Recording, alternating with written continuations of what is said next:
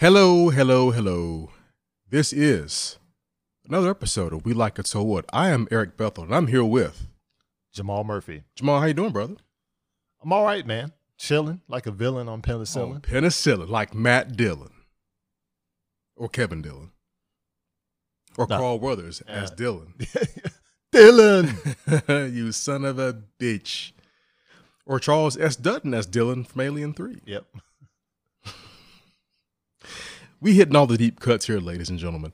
So in today's episode, we're going to talk about some of the latest movie news and some of the dirt, if you will. But it was also a momentous occasion for you and I, Murph. We attended our first Monday Night Raw in 23 years this past Monday. I thought you were going to say it was our wedding anniversary. Oh, no, I wasn't going to say that on air. Oh, okay. Damn, just spilled the beans there, brother. How was Monday Night Raw? Live, in person at the Greensboro Coliseum. Legendary Greensboro Coliseum. After 23 years. Well, it made me say when I got there, because I know it's been a while since we've been there. And I can remember the days going back during the Attitude Era when Monday Night Raw and wrestling was at its peak popularity. Apex. So it was very interesting kind of being back in there. It's, very warm in that arena. It was. I probably had the wrong choice of outfit that night. I'm gonna say. But you look very stylish. Yeah, I appreciate you saying that. You look silky smooth, my man. Only fabric touches your ass is 100% Egyptian silk. Looking homely as I can. That's look. right. Yeah, it was nice being there with you, our other counterpart Terry, our brother from another mother. Absolutely. Luke was there. Luke Patterson. Oh yeah, Mr. Luther. And big thanks to him for inviting us along, getting the tickets and everything. Yes. Much big props to Mr. Patterson for tagging us. Well, us tagging along with him. Tagging us in, brother. Tagging us in for the hot tag, brother. Yeah, I'll say he's unofficially the fourth member of We Like It So Well. The Four Horsemen, my man. Yeah, Four Horsemen riding strong. With the Four Horsemen of podcasting, brother. That's right, brother. Okay, yeah. So, I guess we can do like a basic breakdown of like the experience, the show. Let's do it. So, what were your thoughts on this episode of Monday Night Raw live? Dude, I had a lot of fun, man. I was so giddy, even just walking up to the arena. Because again, the last time I'd done that, it was 23 years ago when you and I went to saw went to go see Monday Night Raw. It was the This Is Your Life Rock episode where Mick Foley brought out the Rock's people from his past and all this other kind of shit. And that was fun. But yeah, man, it was an absolute blast. And it was, I love the new stage setup where it's just a giant LED screen. Yeah. Giant Titantron. Giant Titantron. And we had some really good seats. I mean, we were ringside. Yeah, I would say in terms of being embedded in the technical side of it, we were right there. We were sitting right beside the commentary crew, right beside the ring announcer. Yeah, we could see where the hard cameras were. Yeah. Right in that little sweet spot. Yeah, well, timekeeper, ring bell, ring announcer, we were right there at it. So we were able to be close enough. Let's say we were front row, but not so close that we could see like directly in front of where the wrestlers are and how things play out. Yeah, there was a turnbuckle in our way. Yes. But I'm not going to look at gift horse in the mouth and say, oh, these are shitty seats. Oh, we had some really good seats. They were good seats, our seats were so good. Chad Gable pulled out a deep wedgie right in front of me and Luke. I was like, Jesus Christ. I mean, when you're that close, you see everything, man. You were right there as Edge grabbed the two chairs for the concerto. Edge grabbed a chair right in front of me. Yeah. I was like, wow, that's pretty cool, So it's interesting to look at the show live as a participant, as a spectator, versus when you're watching it on television, as a spectator. Oh, yeah. Vast differences in terms of totally different animal. The experience. Like when you're at home, you can say, okay, well, this segment sucks, this match sucks. I'm gonna change the channel. Go take a piss, get something to eat. I'm gonna, maybe see what's happening with the game that's on right now. Yeah. You have that option as a television viewer. Now, when you're in the arena, of course you can get up at your leisure. Yeah. But there's always that notion of, okay, if I get up, am I going to miss something? Right. And you also see how the sausage is made. And when I say that, meaning, so if you're there live and you have a superstar come out, they'll stand in the ring, they'll have their entrance, they'll stand in the ring, they'll go to commercial break. Well, during that commercial break, that superstar is standing in the ring, usually in the dark, just waiting, for his time cue his or her time cue to come, get ready to come back in 3, 2, and they're back in character. They'll cut their music back on. It's a very interesting production, in terms of how everything is set up. Everything is on a time frame. They have a big clock underneath the hard camera, so whoever's in the ring, they can look at it. The referees can look at it. They can gauge how much time they have left to in their promo or their match. So in terms of production, it's a very cool experience being there, seeing how they do everything once the lights comes down or once they go to commercial, so to speak. I always thought that was interesting in terms of when they go to commercial, what happens. Right. Because when someone says, oh yeah, this match starts right now, and then they go to commercial. Right, yeah. And then when they get back, it's like, okay, now the match is starting, so what happened in between then? Right. And now we kind of get a peek behind the curtain, so to speak, in terms of what these wrestlers are doing, when they go to commercial. But also, it kind of works in a negative way because you're seeing like, okay, this wrestler comes to the ring, they do their big entrance, and then they go to commercial, and then they can't really do anything. They either just stand in the ring while they show some stuff on the Titantron. Yeah. They might show like a highlight from last week, or they might show a promo, or they're promoting merch. They'll put the camera on the crowd and a little crowd participation. That's right. They do these things to kind of kill time in between the commercial breaks.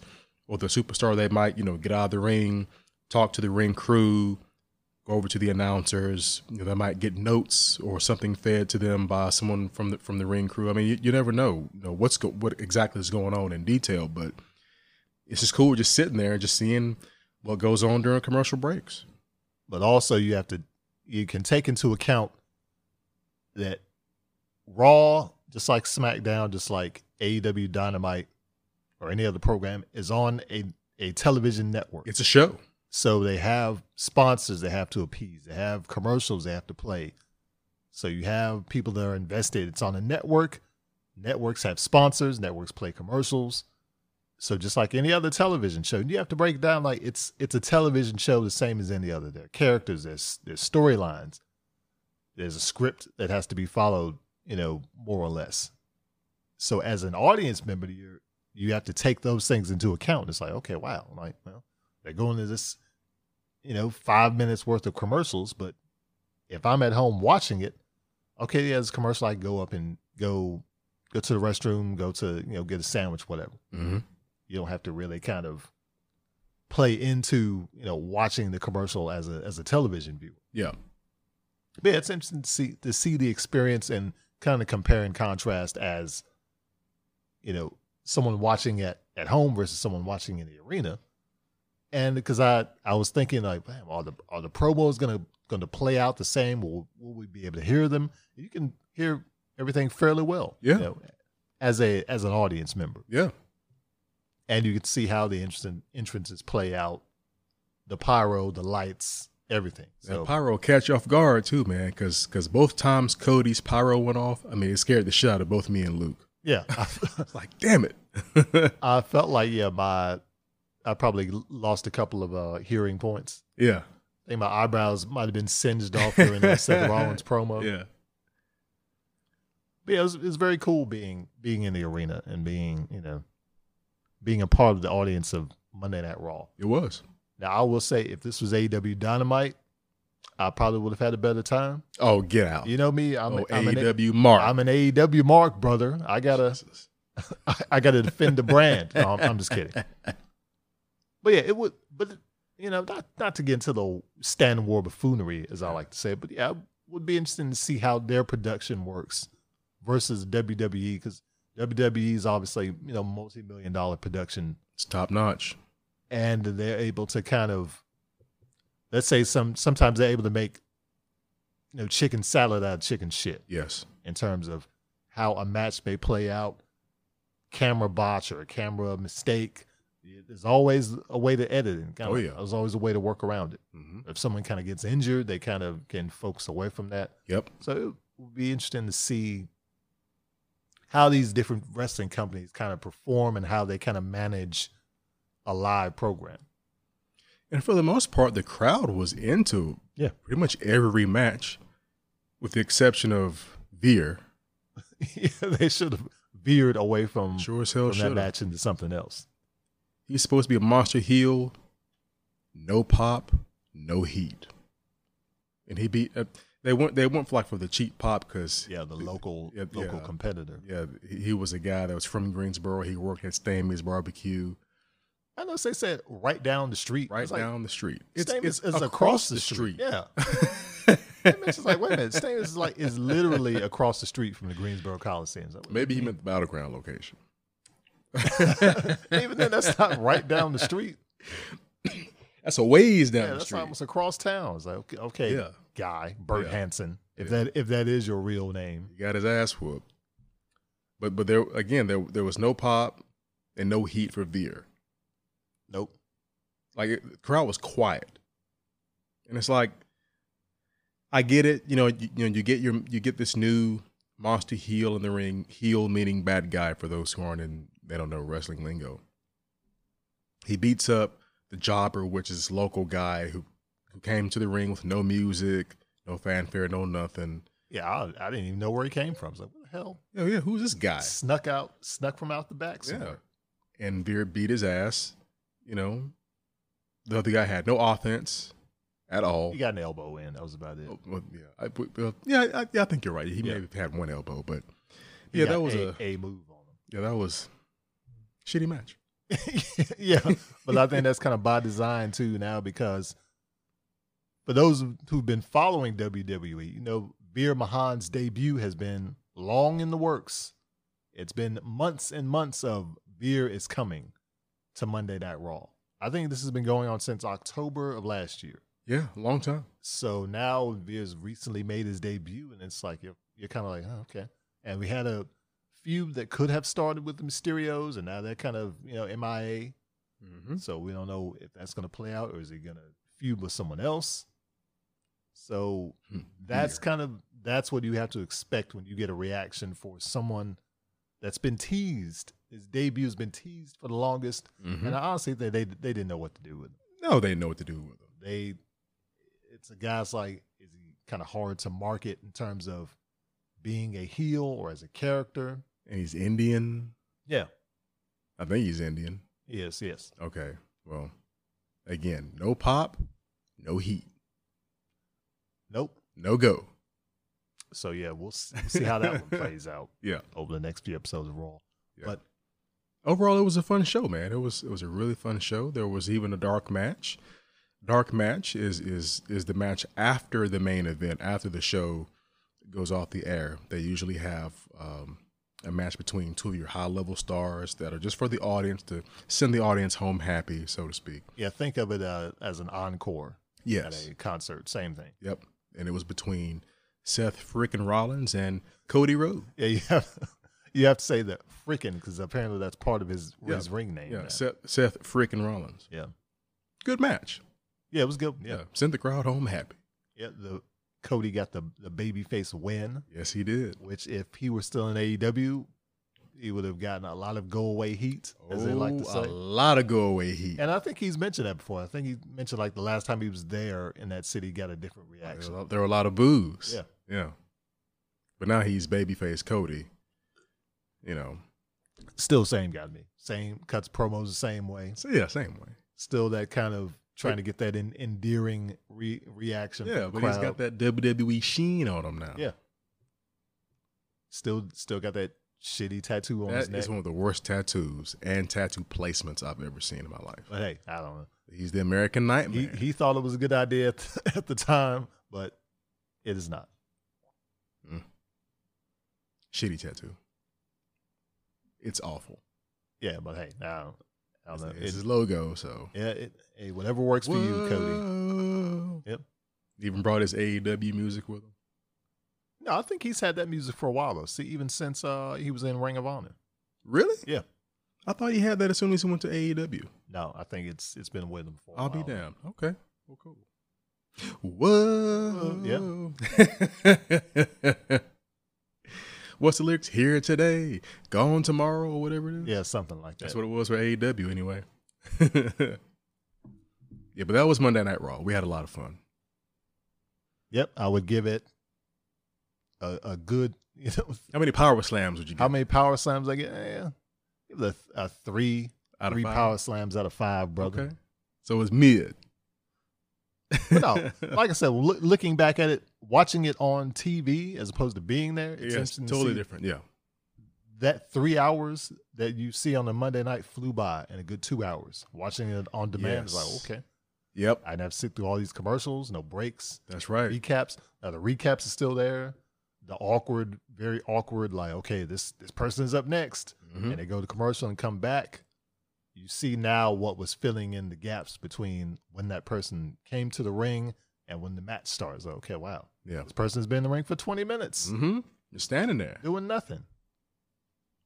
But yeah, as a wrestling fan, I'm glad I was able to experience that. Same here. Seeing it live versus like being here, watching it on TV. It's like, man, it's an enjoyable experience. Now, would I go Yes. back? Yeah, probably, maybe. Yeah. Maybe for a See. SmackDown. Yeah, See what SmackDown. the differences are. Yeah. Yeah. I love how Roman Reigns' ass showed up, At the beginning, said and bounced. acknowledged me, and then brawled with Drew McIntyre for a bit and dipped. That's it. Him and the Usos. Yeah, man, and RK Bro and Drew McIntyre. Yeah. They all said, all right, we're going to let this play out on SmackDown. They 2 were there minutes for the SmackDown. opening segment. And that's it. That's it. That's all, folks. That was all for them. They probably got on the first flight out of PTI. Mm-hmm. So wherever, anytime on to the USA. next town. Yeah. So yeah, so we're going to get on the first flight out of here and take a quick break. We'll be back with more We Like It So What right after this.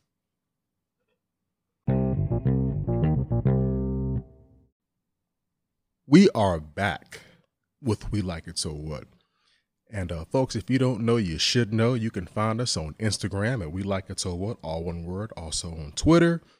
Feel free to drop in some likes, some comments, leave us some compliments, because who doesn't love a good compliment? Ain't that right, Jamal? That's right. Show you right. All right, so what else we got going on in the world of news that you can use? Well, we've got some interesting topics for today's show. Let's start off talking about the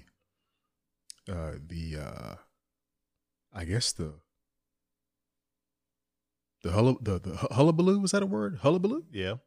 Hullabaloo. That's going on with Fast 10 or Fast X. Okay, so I need to fast 10 my seatbelts. You might have to. You might have to for this story. So anyone who has been a fan of the Fast and Furious franchise, they're probably familiar with the name Justin Lin. Justin Lin is a director of 5 of these movies. His first outing was the Fast and the Furious Tokyo Drift. And then he directed Fast and Furious, which was the 4th movie. We're not even going to get into the timeline because these movies jump all over the fucking place. But after Fast and Furious, he directed Fast 5, which many, including myself, consider to be the best entry of the franchise. He also directed Fast 6 and Fast 9, the Fast Saga, which I always hated that subtitle. I thought it was so fucking stupid. And he was also going to direct Fast 10. Yep. Well, apparently, he has left the project, Jamal. Has he gone back to the Knicks? Oh, that's a different Lin. That's Jeremy Lin. Oh, what? Yeah, wrong guy. Oh, okay. Jamal. Oh, okay. Come on, Jamal. Sorry, I get my lens mixed up. Come on. Jeremy Lin and Justin Lin look nothing alike. I know that. Profiling son of a bitch. Hey. You ought to be ashamed of yourself. All right, I'm sorry. Yeah, Just because we're continue both on. bald and black don't mean we look alike. Well, maybe in the eyes of the police, but that's a different story altogether. Yep. Anyway, My apologies. So, so they were a week into production, and Vin Diesel, who I follow on the gram, he posted a video, I think it was last week, of him and Justin Lin, and Vin Diesel was like, we're down week one of production, and he's asking Justin Lin, how does he feel? And Justin Lin's like, I feel okay. And there was a sense of awkwardness to the video when I first saw it. I didn't think anything about the actual, onset issues that were going on, but Justin Lin looked uncomfortable in the video. Vin Diesel's like, how do you feel? Justin Lin's like, I'm okay. And Vin Diesel's like, do you think it'd be safe to say that this could be the best one? And Justin Lin very uncomfortably says, in my heart, I feel this could be the best one, and kind of gave a little shrug at the end. Cringe. Super cringe, Jamal. Yeah, I think he said like, this is gonna be the beginning of of the end or something like that. Super cringe. Well, apparently, Justin Lin has had enough of Vin Diesel shit, and he walked. He left the production. So you would say he made a fast exit from the director's chair? Yes. Okay. I would say so. That's what he did. Well, it's true. And this is the thing. He had been working on this movie since last year. I think he co-wrote the script. He had been planning this since the release of Fast 9. And there's some mixed messaging as far as whether or not this is going to be the last one, or is 11 going to be the last one. Yeah, or are they going to take 10 and make it into 2 parts? Right. It seems, just end it at 10. Yeah. Because look at all the shit they've been doing these past few movies. It's really straining credulity, you know what I'm saying? Especially with what we saw in Fast 9. But anyway. Yeah, I didn't see that movie. Oof. It's worth watching just to see Vin Diesel's ego run amok. And more than likely, that's probably the main, that was the impetus for Justin Lin leaving this production. So I've got an article from The Hollywood Reporter, behind Justin Lin's Fast 10 breaking point. Let me see if I can find the article here. So I'm just going to read this real quick. Directors have been replaced mid-production before, Bohemian Rhapsody, Solo, A Star Wars Story being recent examples. Those, however, were incidents where filmmakers were fired.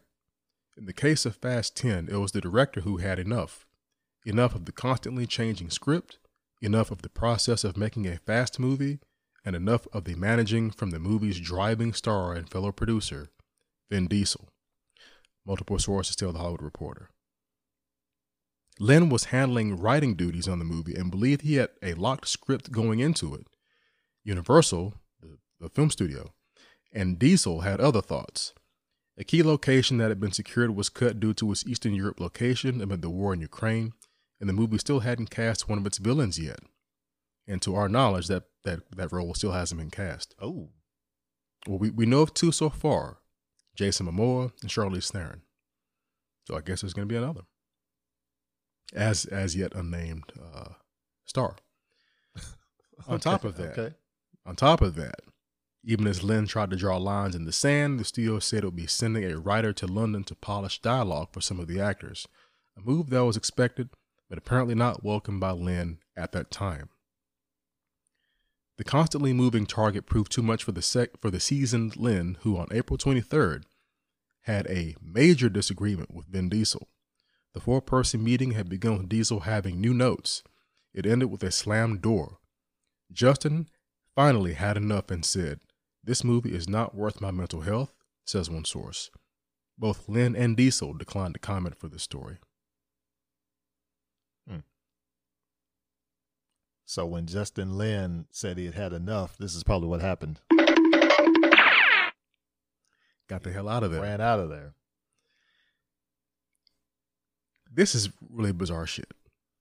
And what's funny about this is that last week, a couple of my friends and I, we were talking about, the whole Fast and Furious film franchise and everything. And the weekend before that, we had sat down and we had watched Fast 9. A few of my friends, they hadn't even seen it. I was like, all right, I'll have it on Blu-ray. I'll bring it down. We'll watch this ridiculous shit. Because it's not by any means a great movie. Mm-hmm. It's fun to watch with people. Okay. So they watched it. We had a blast watching it. All the ridiculous bullshit. They go to space and all this other shit. But there's one scene in particular in this fucking movie where you can tell it's Vin Diesel. Just let him run wild. This is something that Vin Diesel wanted, and he got away with it. There's a scene when they have the Toretto crew. They have their hideout and whatnot, and the place gets infiltrated. The bad guys break in. John Cena's crew, they break in. The Toretto crew, they make their escape. They're in some kind of I don't know how to describe this fucking place, but it's I don't know if it's like an old submarine refueling station. I think that's what it is, like an old submarine refueling station. So they get away. They're in this giant open this silo with water down at the bottom. There's catwalks and whatnot and chains and shit. Letty's the last person to get away. Dom sees like 30 guys coming up and he shuts the door, tells Letty, I love you or whatever horse shit. He said he fucking, it's like he gargles with rocks. So he shuts the door and Vin Diesel beats up 30 people. Oh. In superhuman fashion, I might add. Okay. Jamal? Wait, are these like, when you say 30 people, are these like 30 middle schoolers? No, just nameless henchmen, cannon fodder, whatever. 30 high schoolers? No, just regular old dudes who probably went in there knowing they were going to get their ass kicked. So like 30 mercenaries. Yeah, mercenaries. Some bum off the street. Bums. Oh. But check this out. And folks at home, I'm looking right at Jamal when I tell you this. Okay. Because I'm not bullshitting when I say this. Vin Diesel. Now, this isn't even Dom Toretto. Vin Diesel is breaking backs. He is picking grown ass men up, gorilla press style, throwing them like dirty laundry in a hamper. I'm not kidding. Like, I'm not even smiling. This is what happened in the movie. Oh my God. He is breaking backs, dude. Oh, so he basically hit the yes. He kicked the dude through a railing. Ladies and gentlemen, if you're a completist like me and you've seen all these Fast and Furious movies, of course you're going to suspend disbelief. And we always talk about that on this show. Suspend disbelief. It's a difference between suspending disbelief and straining credulity. Wouldn't you say? Yep. You can't be incredulous. Right. So over the course of the last 4 or 5 movies, they're becoming more and more distant from reality. Luke Hobbs, he's a giant cartoon character. You kind of, even though it's bullshit and given the right size, you believe he's doing all this ridiculous shit. Dominic Toretto is a regular sized dude. I don't give a shit how big Vin Diesel makes his boots to make him seem like he's 10 feet fucking tall, because we know he's not. I don't care how deep he wants to make his fucking voice. Dominic Toretto is no longer a tough guy. He was a tough guy in the first movie. Yeah. Because you bought into him being a legit badass without him uttering a single line of dialogue. You don't even see his face. Like, you see him from behind in the first movie. You just see the back of his head. And there's an ambiance, there's an aura about this guy. Like, this guy is a fucking badass. Without saying one word of dialogue. And now you don't fucking believe it anymore. You don't believe it. That's the thing. Dom didn't, and I know I'm going kind of like off on a tangent here, but this goes to the whole Vin Diesel element that we're going to get to. Dominic Toretto didn't need to do all this bullshit that he's been doing these past few movies. He has superhuman strength all of a fucking sudden. Mm-hmm. He didn't fucking need any of that. He didn't need any of that. But he is a full-on superhuman in Fast 9. This is the case of Vin Diesel feeling himself. He has his head way up his own ass. Yeah. And that's the thing. These movies they're crazy and they're fun, but you don't give a shit about the Dominic Toretto character at all, because you know he's going to end up winning. You know, even if a fight that he has with, you know, certain characters or whatnot, even if it comes down to a draw, you know, eventually he's going to get the upper hand and win. Yeah, now that's like a contractual thing. Yeah, it's like I have to take no damage in this movie. Right, or at least come down to a draw. I can't lose. It's the Seagal axiom. I can't lose. Yep. But if that's the case, then you don't give a shit about Dom. You actually gave a shit about him in the very first movie, because he was a regular dude. He was a tough guy, but he could take a L, like at the very end in the fucking wreck and the charge and whatnot. You know, his arm's fucked up and whatnot. He's in pain. He's bleeding. Brian lets him get away. In Fast 9, him and Letty swing across a fucking crevasse like fucking Tarzan, and the car hits the side of a cliff. It flips up onto the cliff, rolls over 8 more fucking times. How? No. Fuck if I know. There is a Looney Tunes sequence in this movie where there is a wooden bridge across a canyon. Yeah, I remember seeing that in the trailer. Yeah. Okay, well, the Looney Tunes aspect of it is that you have Ludacris, Nathalie Emmanuel, and Tyrese. They're in a Hummer, and they're on the wooden bridge. Did I mention it was wooden? It's a wooden bridge. So perfect to fit with his acting. That too. But they blow up one in the wooden bridge. So they're still driving on the wooden bridge. Yeah. And they make it across to the other side. But there's one cable, and it's rope. It's not even legit cable. It's rope that's still attached. Well, Dom and Letty are still on the other side of the canyon. How are they going to get across? Yeah. So Dom just says, fuck it. I don't know what's going to happen, but I'm just going to do this. I'm going to drive. I'm going to hit this post where the rope was hooked up to. It's going to latch onto the underside of my tire perfectly. And they swing across like fucking Tarzan. Okay. In a car. In a Dodge Charger. They hit the side of a cliff. Roll up onto land. Yeah, that ain't yeah, it's not possible. That ain't how physics works. Isn't. Well, it is in the Fast universe. And they roll over 18 more times, and they come to a stop. No airbags deployed. No seatbelts are on.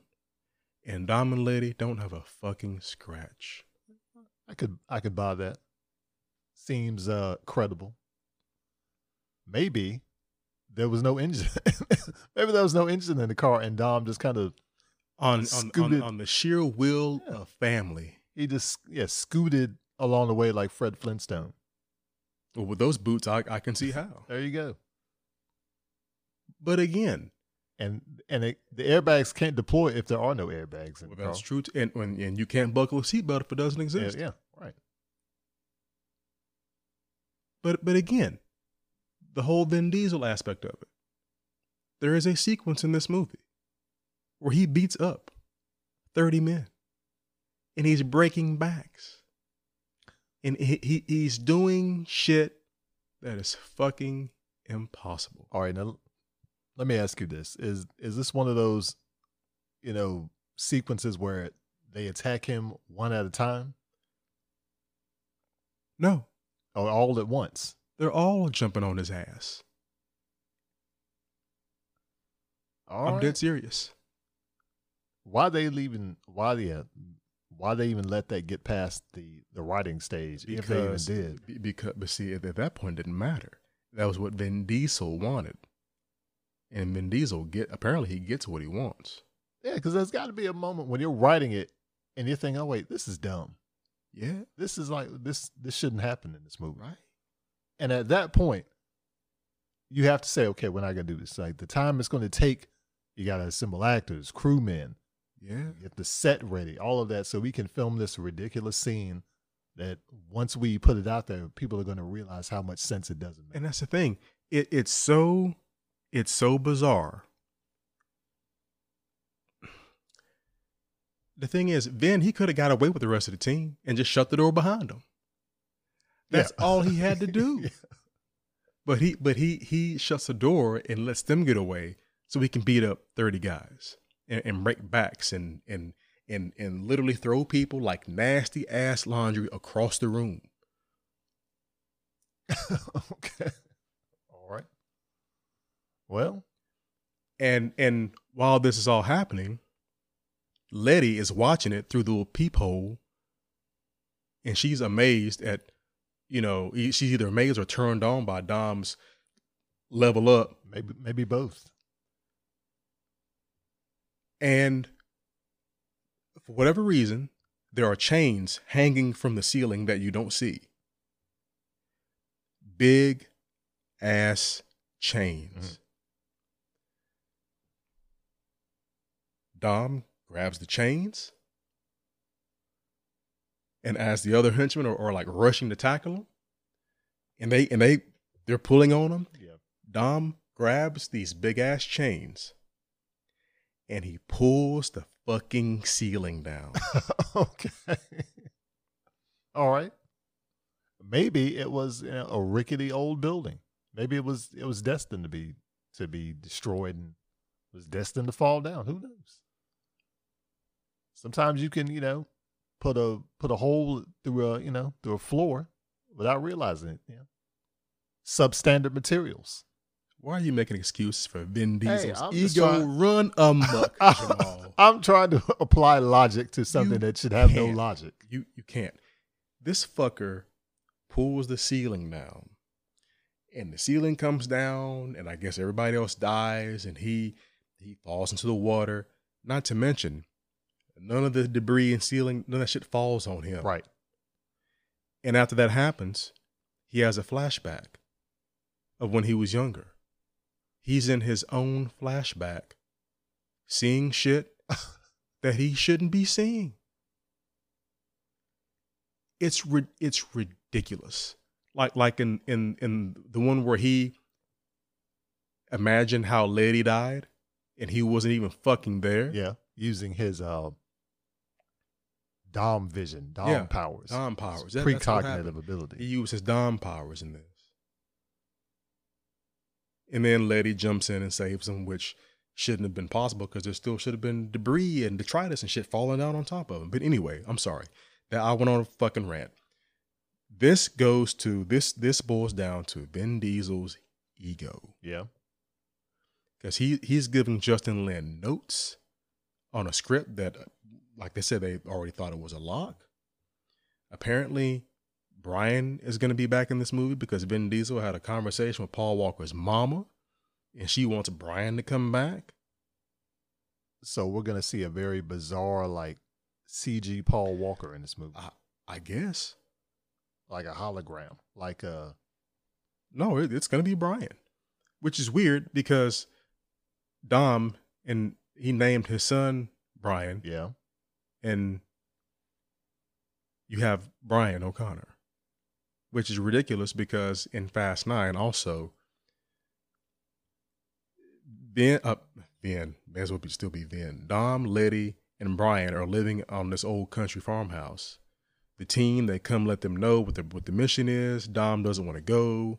We don't live that life anymore. Letty leaves. So it's just Dom and little Brian at the house, right? Yeah. Well, Dom is like, well, you know what? I changed my mind. I'm going to leave. I'm going to join the mission. He joins the mission. They don't say what the fuck happened to the kid. Yeah, because Mia is in Fast 9, right? She is. But Brian isn't. Well, Brian O'Connor isn't. well, at the very end, but you don't see him. You just see the Nissan Skyline pull up to the Toretto house in Los Angeles. You don't see anybody get out. No, you just see the Skyline, and that's Brian's Skyline, right? Okay, fine. But Mia shows up at the beginning of the second act, and she's like, "Well, Little B is in the safest hands he could be with." little B. Yeah, that's what Dom calls him, Little B. That's his right name. I guess. Okay. But Mia's like, "Well, no, Little B is in the safest. He's with the safest person imaginable." And then Lady says, "With Brian." Huh? Wait a minute. So how'd that even happen? Who did Dom just leave his kid home? Well, I mean, I guess you have to imagine a conversation was had in between scenes. So when Dom left home, Little B was in his bed asleep. Well, maybe he called somebody as he was on his way to where the meetup was. Somebody should have called Child Protective Services on his ass. Well, yeah. But anyway, I'm sorry. Again, this is Vin Diesel's ego. That's what I think it is. Because we've had instances in the past where Vin Diesel is kind of like, he feels himself a little bit, and he's up here, everybody else is down here. Him and Dwayne Johnson got into it because of Vin Diesel's work ethic or lack thereof. Yeah. Not being shown up to set on time, not being prepared. And apparently the same thing is happening here, because they're saying that Vin Diesel, he's out of shape. He's showing up to set, not being prepared, doesn't know his lines, and he's late. But he's also a producer on these movies, right? He is. So you think that gives him a little leeway to kind of skirt the rules a little bit? It shouldn't. Yeah, it should. Because this is his franchise. He's also a producer. I think it's one thing to be a Vin Diesel producer and to be a Tom Cruise producer, because Mission Impossible is Tom Cruise's franchise. He's produced every single one. But the thing between Tom and Vin Diesel is that Tom is known for having exceptional work ethic. Yeah. He's on time, he's prepared. And when you're a producer, your job is to make sure that the director has everything he or she needs to do their job. Make sure that they're making their days. Be a facilitator, so to speak. Tom has proven to be an exceptional producer from the jump. Vin Diesel is a producer because he's a star. This is his franchise, but the levels in work ethic are totally different. Because you have a guy who is more focused on his ego, yeah, and adding notes last minute to just probably bolster his character. All that's going to take precedent over the production as a whole, versus a Tom Cruise producer who is making sure his directors always have everything they need at their disposal, and he's 100% invested. No bullshit. Let's get the work done, quickly, safely. And let's put out a great movie. Of course, he's a star. His name is above the title, but he's going to make sure that everybody is elevated. Look at everybody, his Top Gun Maverick cast, how they are heaping praise on. Like, he helped train us. He made sure that, that we had everything we needed to make this the best Top Gun movie, which is getting rave reviews, by the way. You don't really hear anybody say that about Vin Diesel, that he's not like an on-set leader. It's just, it's him just caring more about himself. And I like Vin Diesel. But, these Fast and Furious movies, man, I think this should be it. Well, that's what you think. That's what I think. Now, if this one, what was the box office on Fast 9? Fast 9, it didn't quite crack 800 million worldwide, and given it was still in the pandemic, but still, over $500 million. Okay. It's a lot of money. And of course they were going to have a sequel. But Justin Lin, I feel bad for the guy, because he is as much as responsible for the success of this franchise as is Vin Diesel. Yeah. He's directed 4, 5 of them? Yeah. And a couple of them have made $1 billion. you know? And it's sad because if you're Universal, who are you going to sign with? Your director, who's tenured, who does a pretty good job, all things considering, or your star who has a ridiculous ego? You're going to side with Vin Diesel. Yeah, because they'll recognize the name Vin Diesel before they will Justin Lin. Yes. I got my Lins Got your lens mixed up. Oh my God, the Lin sanity at getting them It's mixed crazy. up. They're saying Justin Lin is potentially walking away from between $10 and $20 million. Well, he's still a producer, right? He is still on board as a producer, but of course his director's fee is separate. Oh yeah. Ugh. But I got respect to the dude. He's like, you know what? I'm not going to deal with this, because if the movie fails, it's essentially going to be on him, you know. And if you're not making your days, you know, anytime production's late, that's money. You know, productions like this, $200 million, thousands of dollars a day. And when he said, you know what, I can't deal with this, I'm going to walk away, they were down for a week. And it was reported Universal was losing between $600,000 to $1 million a day in production delays and holdups and whatnot. And they recently replaced Justin Lin with Louis Leterrier, which I think is an interesting choice. He's got a pretty firm action background, having done Taken, The Incredible Hulk, Clash of the Titans. It'll be interesting to see, because I don't think he has a specific style. He's more of a director for hire now, you know. What if they try to get Rob Cohen back to bring it full circle? Well, they say that, you know, because they did a pretty extensive search in that short window of time, and they said the studio feared that Vin Diesel would throw his name in the director's hat. And can you just imagine? Yeah. Fast X directed by Vin Diesel? Dom probably would have been literally picking up cars and throwing them at the like bad softballs. Guys. Yeah. Would have been, well, shit, because he survived an explosion. All kinds survived of a car wreck a couple of times. I want to say he's been he shot. survived 2 head-on collisions in Furious 7. Head-on collisions. At this point, it is what it is. It is what it is.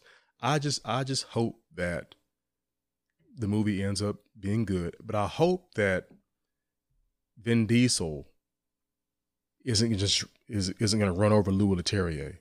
Think that he can just, well, you know, he's going to have carte blanche to do whatever the hell he wants. It's like, right. No, I mean, you're a producer, yes, but you're the leader. You got to hold yourself accountable, act accordingly. You know what I'm saying? You know, behave, do what's right by the production and by your cast and crew. Yeah, and at the end of the day, this is a movie production like any other. It's a business. You gotta get it done. There's a budget to think about. Absolutely. Investors, other producers, the whole studio. Dude, they said the budget for this is already at $300 million. How much of that is going in Vin Diesel's pocket? Well, $100 million just for star salaries. Yep. Jesus. Yep, there you go. $100 million on salaries alone. Now, what if they had gotten your man John Watts to direct this? And he just recently left a production that he was going to be shepherding. The Fantastic Four. What do you think about that? You know, I feel like I'm fine with it, but I also feel like, you know, I would have been curious to see what he would have brought to it, provided he's directed the last 3 Spider-Man movies. Yeah. And has done a terrific job. But I also don't know if there was anything about his style as a director that really stuck out. I do agree with that. And also, if you bring that same style to Fantastic Four, to something it's had 2 versions already previously. So there is a way to, you know, bring something new, but you don't want to bring something new that doesn't spark interest. Right. That doesn't have people say, oh, wow, this is what Fantastic Four is going to look like. Right. Because they could put it out and it's like, oh, okay. People would shrug their shoulders. And with that franchise, and with it now being back home, more or less, in Marvel Studios, you need to make it big. You need to make it something special and interesting. Yes. And I don't know if John Watts could have done that. But I say that with an air of skepticism. Yeah. Because I think even Spider-Man No Way Home was fantastic for what it was. Absolutely. And I think maybe by the time he got to this third one, he could make it this bigger kind of bombastic, wild, crazy story that it needed to be, because it kind of needed that. But at the same time, it's like with something like Fantastic Four, there's a lot to deal with. 4 characters that are kind of play with various superpowers. Mm-hmm. What kind of villain do you bring to it? But there's also the space to kind of make it wild and weird. But then too, you also kind of have to fit it within whatever standard Marvel Studios has to set. Right. Because for a long time, Peyton Reed wanted to do a Fantastic Four movie. Yeah, I remember that. Yeah, set in the 60s. Yep. But he's currently, he's finishing up his Ant-Man trilogy for the studio, and props to him for that, because Quantumania will be out next year, I think. So what if they were to, throw the reins back over to Peyton Reed? Yeah, now, granted, I'm pretty sure whatever initial ideas he had for the Fantastic Four wouldn't come into play now, because then who knows? Because if they've always been around, then where were they? Do you make it a period piece? Do you set it back in the 60s? And if you did that, then how would it connect to what we know now as the MCU? Yeah, because everything they do has to have some kind of tangential connection. Yes. You got to see a character from some other set of movies so that okay, yes, this is set in the MCU. Yeah. Which I will say very quickly, Moon Knight on Disney Plus, it was able to tell that story for this unique character without connecting it to everyone, right, or every other thing. Now there's like slight mentions of things that have been seen in other Marvel properties. Yeah. But they don't go out of their way to kind of shoehorn in a cameo or kind of force a character in there that doesn't need to be in there. Square peg, round hole. Yeah, so they let it stand on its own. Yeah, and I enjoyed that whole series. Right. That whole series just ended this week per this recording. Mm-hmm. But I will say that's another one that it's a property just like Fantastic Four. It can be very unique, and it's very like specific. Right. And how the characters can be played out. So how do you bring them into the current MCU as, well, let's say the current timeline, if they're choosing to do that, or do you just make it its own separate thing? So who knows, like, the specifics in terms of why John Watts decided to leave. And maybe he was like, you know what, I need a break. Yeah. Because he did those Spider-Man movies back to back. Yep. And these are massive, expensive productions that have, for the most part, gone pretty smoothly. Whether that be due to his direction or Kevin Feige, steering the ship, making sure everything is running smoothly. But maybe he just needed a break, and he's like, you know what, I want to just try something else, or maybe try something smaller. Or it could be a one for you, one for me thing, because they were like, we want to continue to work with John in the future. So maybe he'll step back and do something smaller, because he got to start making smaller movies, like Clown and the excellent Cop Car with Kevin Bacon. That's a fantastic little movie. And he got the Spider-Man job based on the strength of these small movies. So maybe he's like, I want to do a smaller production, something that's not as big of a risk, $200 million on the line. And maybe he might come back and do something else. I mean, who knows? But they say it was a very, there was no bad blood or anything like that. He's still in the MCU family.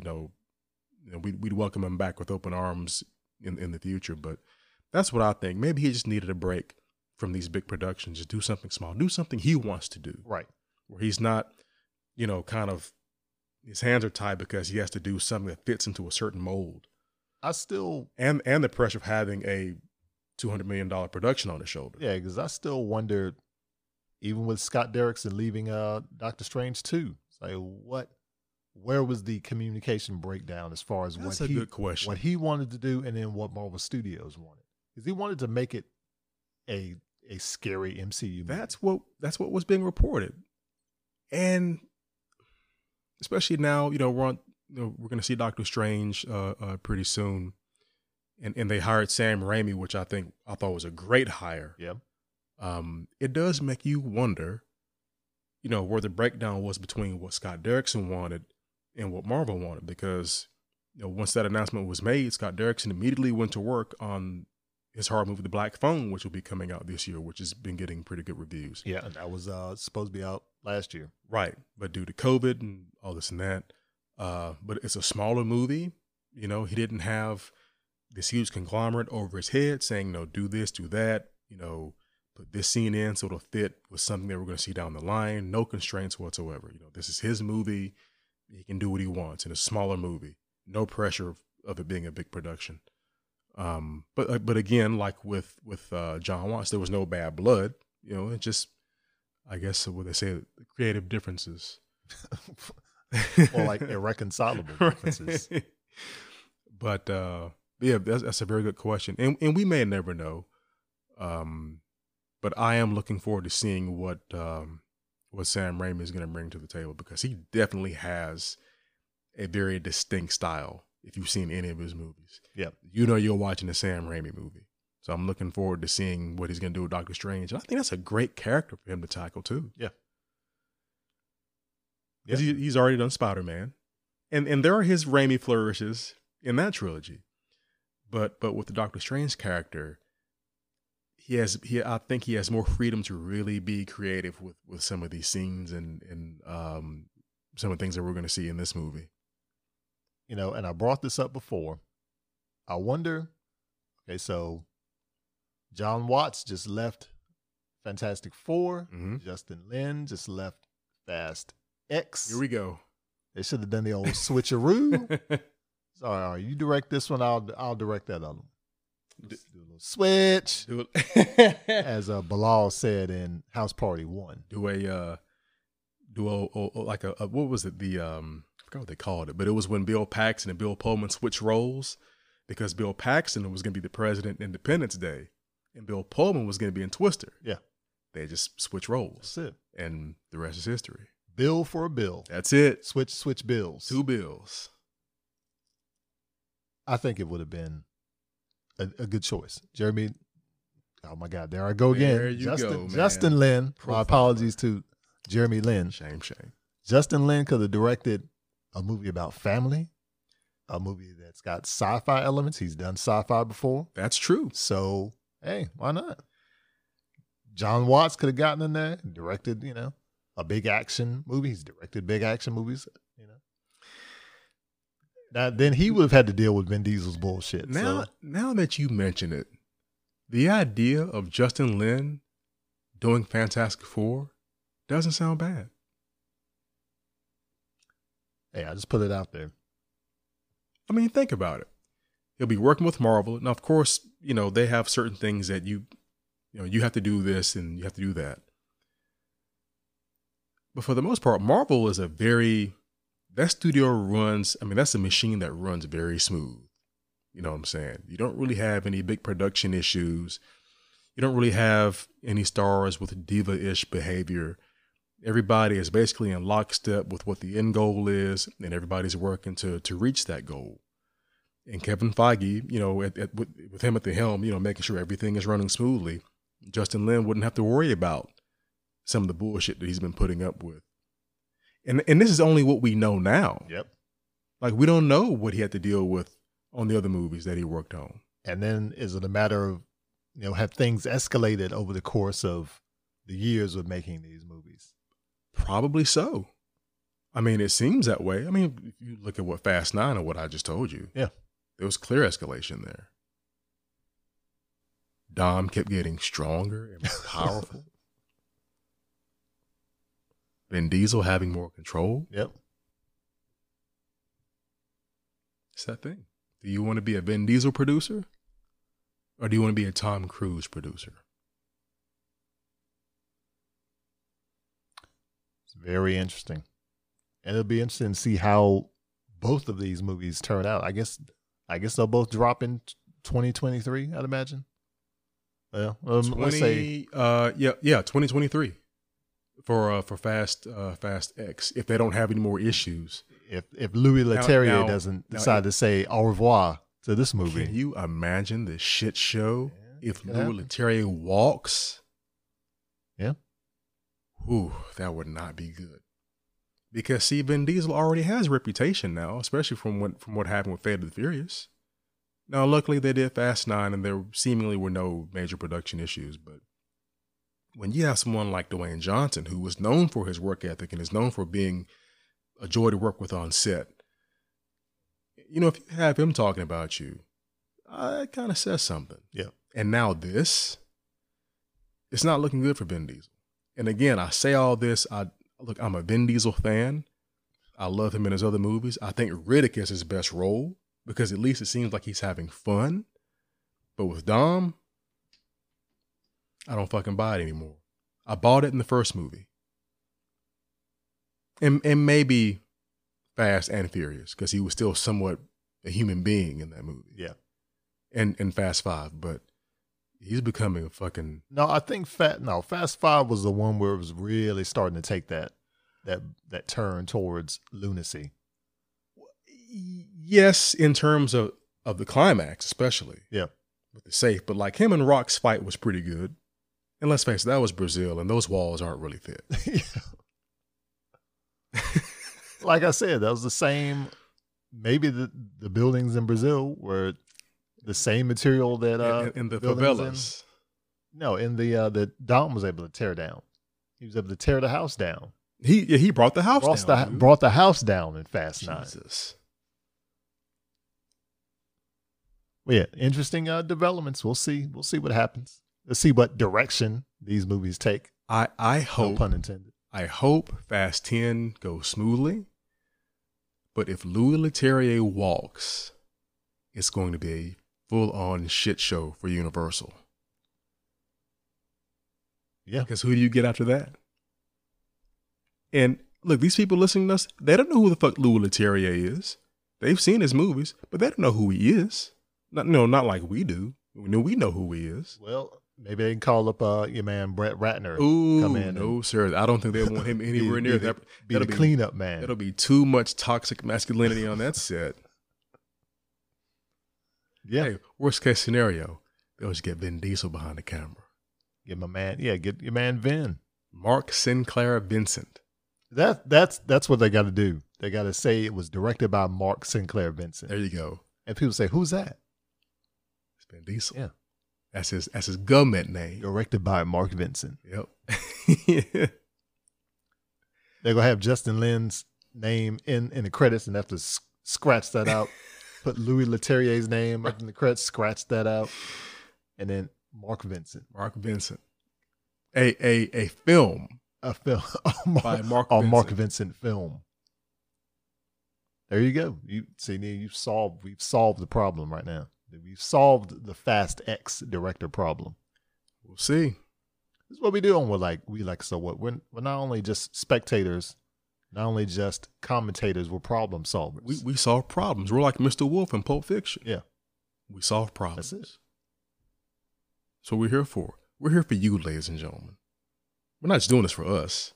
We're here for y'all too. We come in and say, all right, we got a movie minus the director. Take me to it. That's right. Simple as that. Take charge. Large and in charge. Which apparently is what Vin Diesel thinks he is. He's been coming to set large. Well, you know what it really is. He's fat! It's all right, Ben. You got to get your shit together, brother. Vin Diesel, get your shit together. Waiting for you. Okay, so yeah, this episode, We Like It So What, it's been an interesting one. We've kind of covered all the bases. Any final words you'd like to add about this whole thing, Eric? It was a fun show, as always. I think, once we stop recording, I'm going to show you that fucking scene in Fast 9. And I'm going to watch you watch it. Okay.